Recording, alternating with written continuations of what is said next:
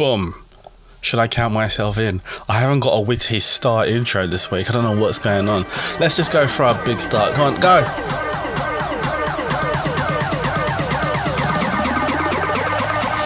Oh my God!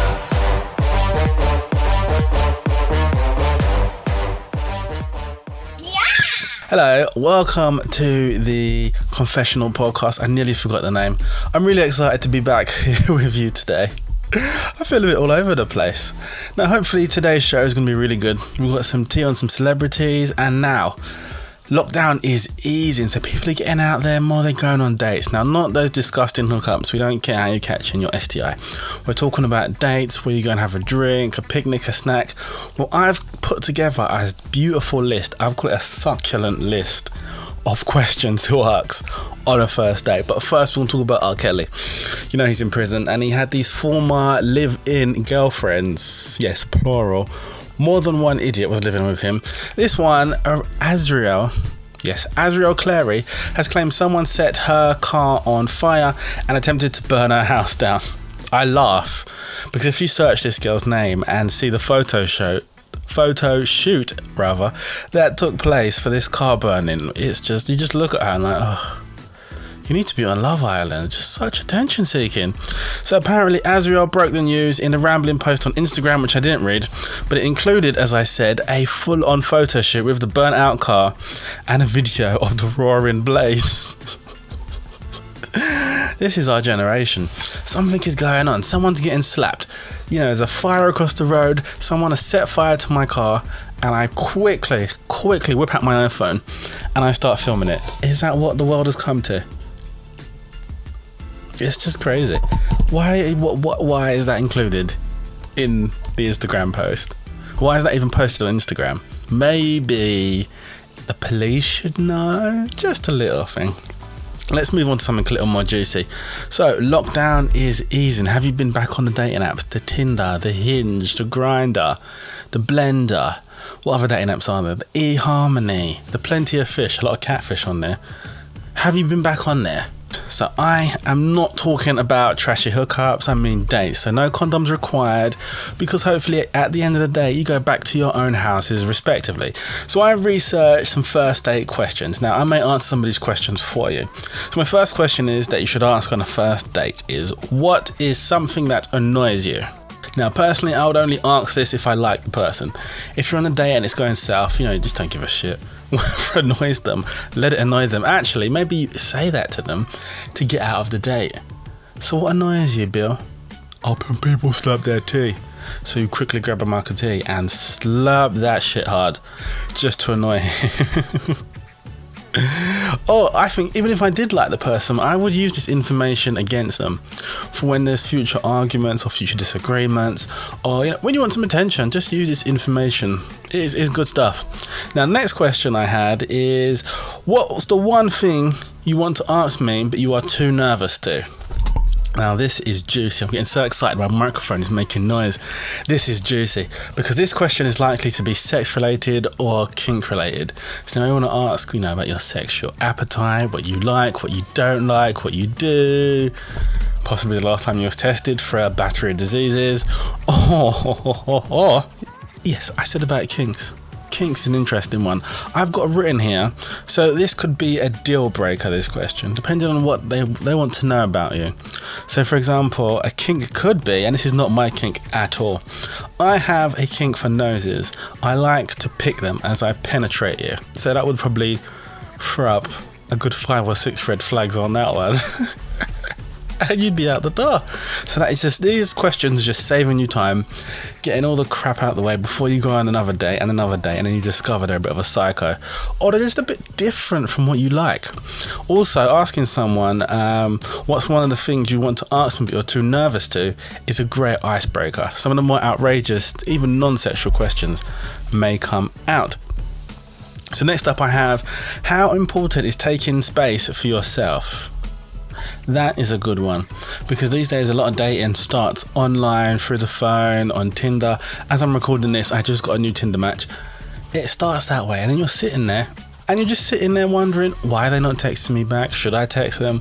What's going on? I want to talk to them. you know, both of you start playing it cool. So it's good to know how much time a person needs to themselves early on, so you're not appearing in a negative light to them. Or it's funny, as I'm recording this, someone just liked my response to their Instagram story. Does that not just piss you off? You leave a nice comment, you put a nice emoji, they can't even bother to type, oh thank you, or how are you, how was your day, or nice picture. They just like it. I'm just so close to blocking. I'm so quick, I'm gonna break my finger trying to block you. Anyway, next question for your first date. Why did your last relationship work? Should we rephrase that? Why didn't your last relationship work? Now, I believe this could save a whole amount of time. You can find out what they were like. Are they a bit psycho? Were they a bit needy? Are they playing the victim? Can you see why they were dumped? Maybe you've got some sort of futuristic vision. You can see what the issue was in the past relationship, and it may come out with you.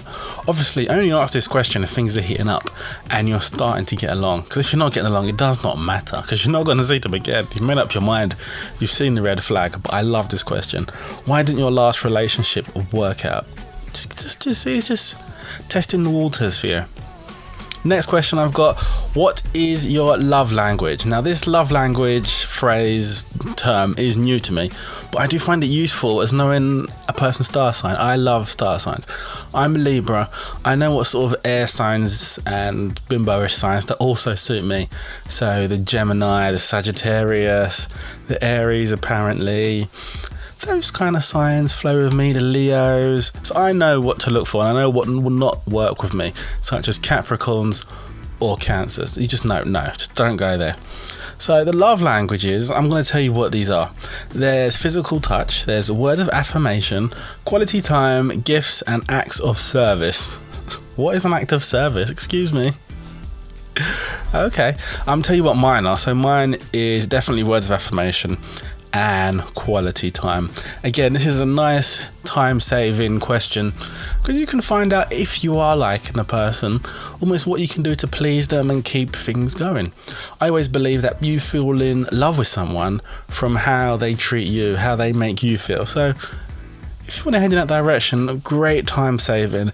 If you know the person you're with likes physical touch, then of course with consent, maybe, you know, touch them, stroke their hand, put your arm on their shoulder, words of affirmation, compliment them. Compliments are very important to certain people. I am one of them.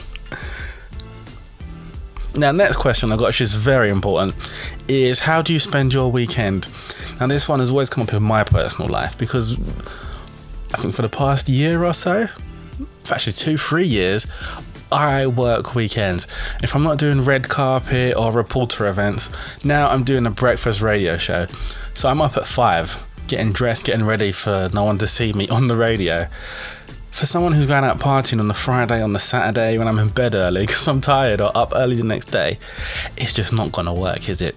Again, if you're a bit more sensible, a bit more of a homebody, and this person you're going on a date with loves to smoke drugs, love to get drunk, love to go out partying on a Friday and Saturday, that is not going to work, is it? So it's good to ask these questions just to get a feel and an idea of what this person's life is like, and to see if it can fit into yours. It's not jumping the gun, it's not rushing things, it's just doing your homework. You know, we've all got one life, we don't want to waste any more time, especially if you're already sat on a shit date.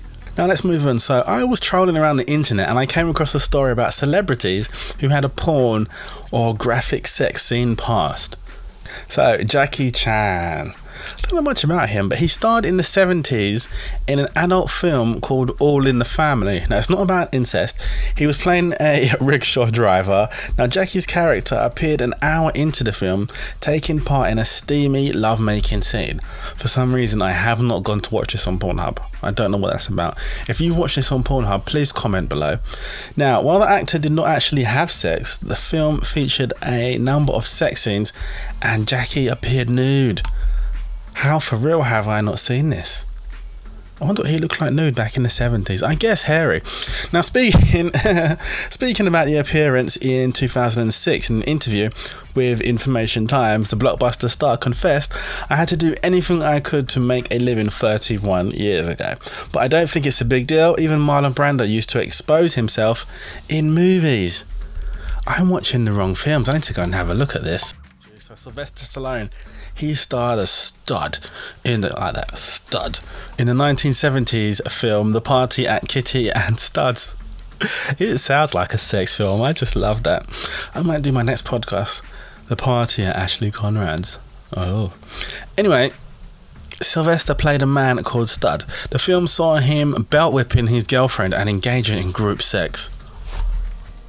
Doesn't that sound like fun? Oh, 3 months in lockdown, belt whipping and group sex.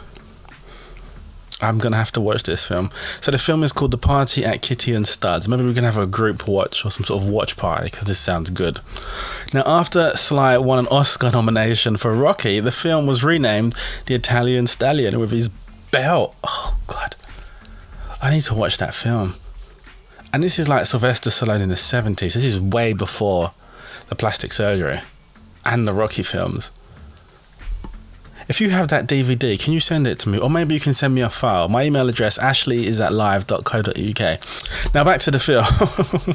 So in an interview years later, Sly said he was desperate and made £200 or $200 from the film. Is that it? That film sounds so good, and he made $200 from it. I need to ask though, why don't we use the word stud anymore? It's just so masculine and strong, and you can just, it's so strong, I'm just breaking up the studio. Hold on. He made $200, and that word, that again, I was talking about that word stud. How incredible does that sound? The stud. It was group sex and belt whipping. Oh, I've got a collection of belts as well. Let's move on to somebody else, because I'm getting way too excited. So, Matt LeBlanc from Friends, back in the day. Yes. Now, I have to admit, I never watched Friends. It just wasn't my series. Anyway, before Friends, Matt was in a 90s softcore erotic drama called The Red Shoe Diaries. Oh, the red shoes conjure up images of sex and eroticism. Anyway, he was in the 90s softcore erotic drama series created by Playboy Entertainment. So there you go. So Matt LeBlanc played Kyle. Now Matt could be seen partially nude and getting down to business in a saucy scene. Again, I need to check this scene out. I believe they're all on Pornhub, and these are all these actors in their younger days, so they were looking good. So Idris Elba has been demanding better diversity in UK films with a powerful essay, and it's called Storytelling Helps Us Understand Each Other Better. Couldn't have said it myself. I've actually got it written down exactly. Idris, Uncle Idris. This is why all the black talent goes to America. Have you noticed? The actors, the actresses. I have even been told to go to America and pursue presenting with a radio or TV or whatnot, reporting. I have been told to go to America. Off topic though, but still on diversity. Someone this week suggested I watch Disclosure on Netflix. Have you heard of it? It's actually really good. You know me, as usual, without knowing anything about Disclosure, I rolled my eyes and I wasn't too interested in watching it because someone suggested it to me. I know, I was really, really wrong. I absolutely love this documentary. Now, I don't know how little knowledge I had until I watched this film. It's about the transgender movement and transgender people and their lives and representation. Now, Disclosure is a must-watch for changing how the world sees trans people. This documentary, I just found it so educational, I actually almost cried. Now, I always believe you just cannot experience everything in this world. But the best way I personally feel I can learn about something is to actually talk to someone about their experiences, about their world. So Disclosure is a movie about transgender people, and it depicts the transgender violence and exclusion from society and abuses of education. It also shows how society interacts, behaves and boycotts them. Now, the documentary also covers trans people in Hollywood and TV.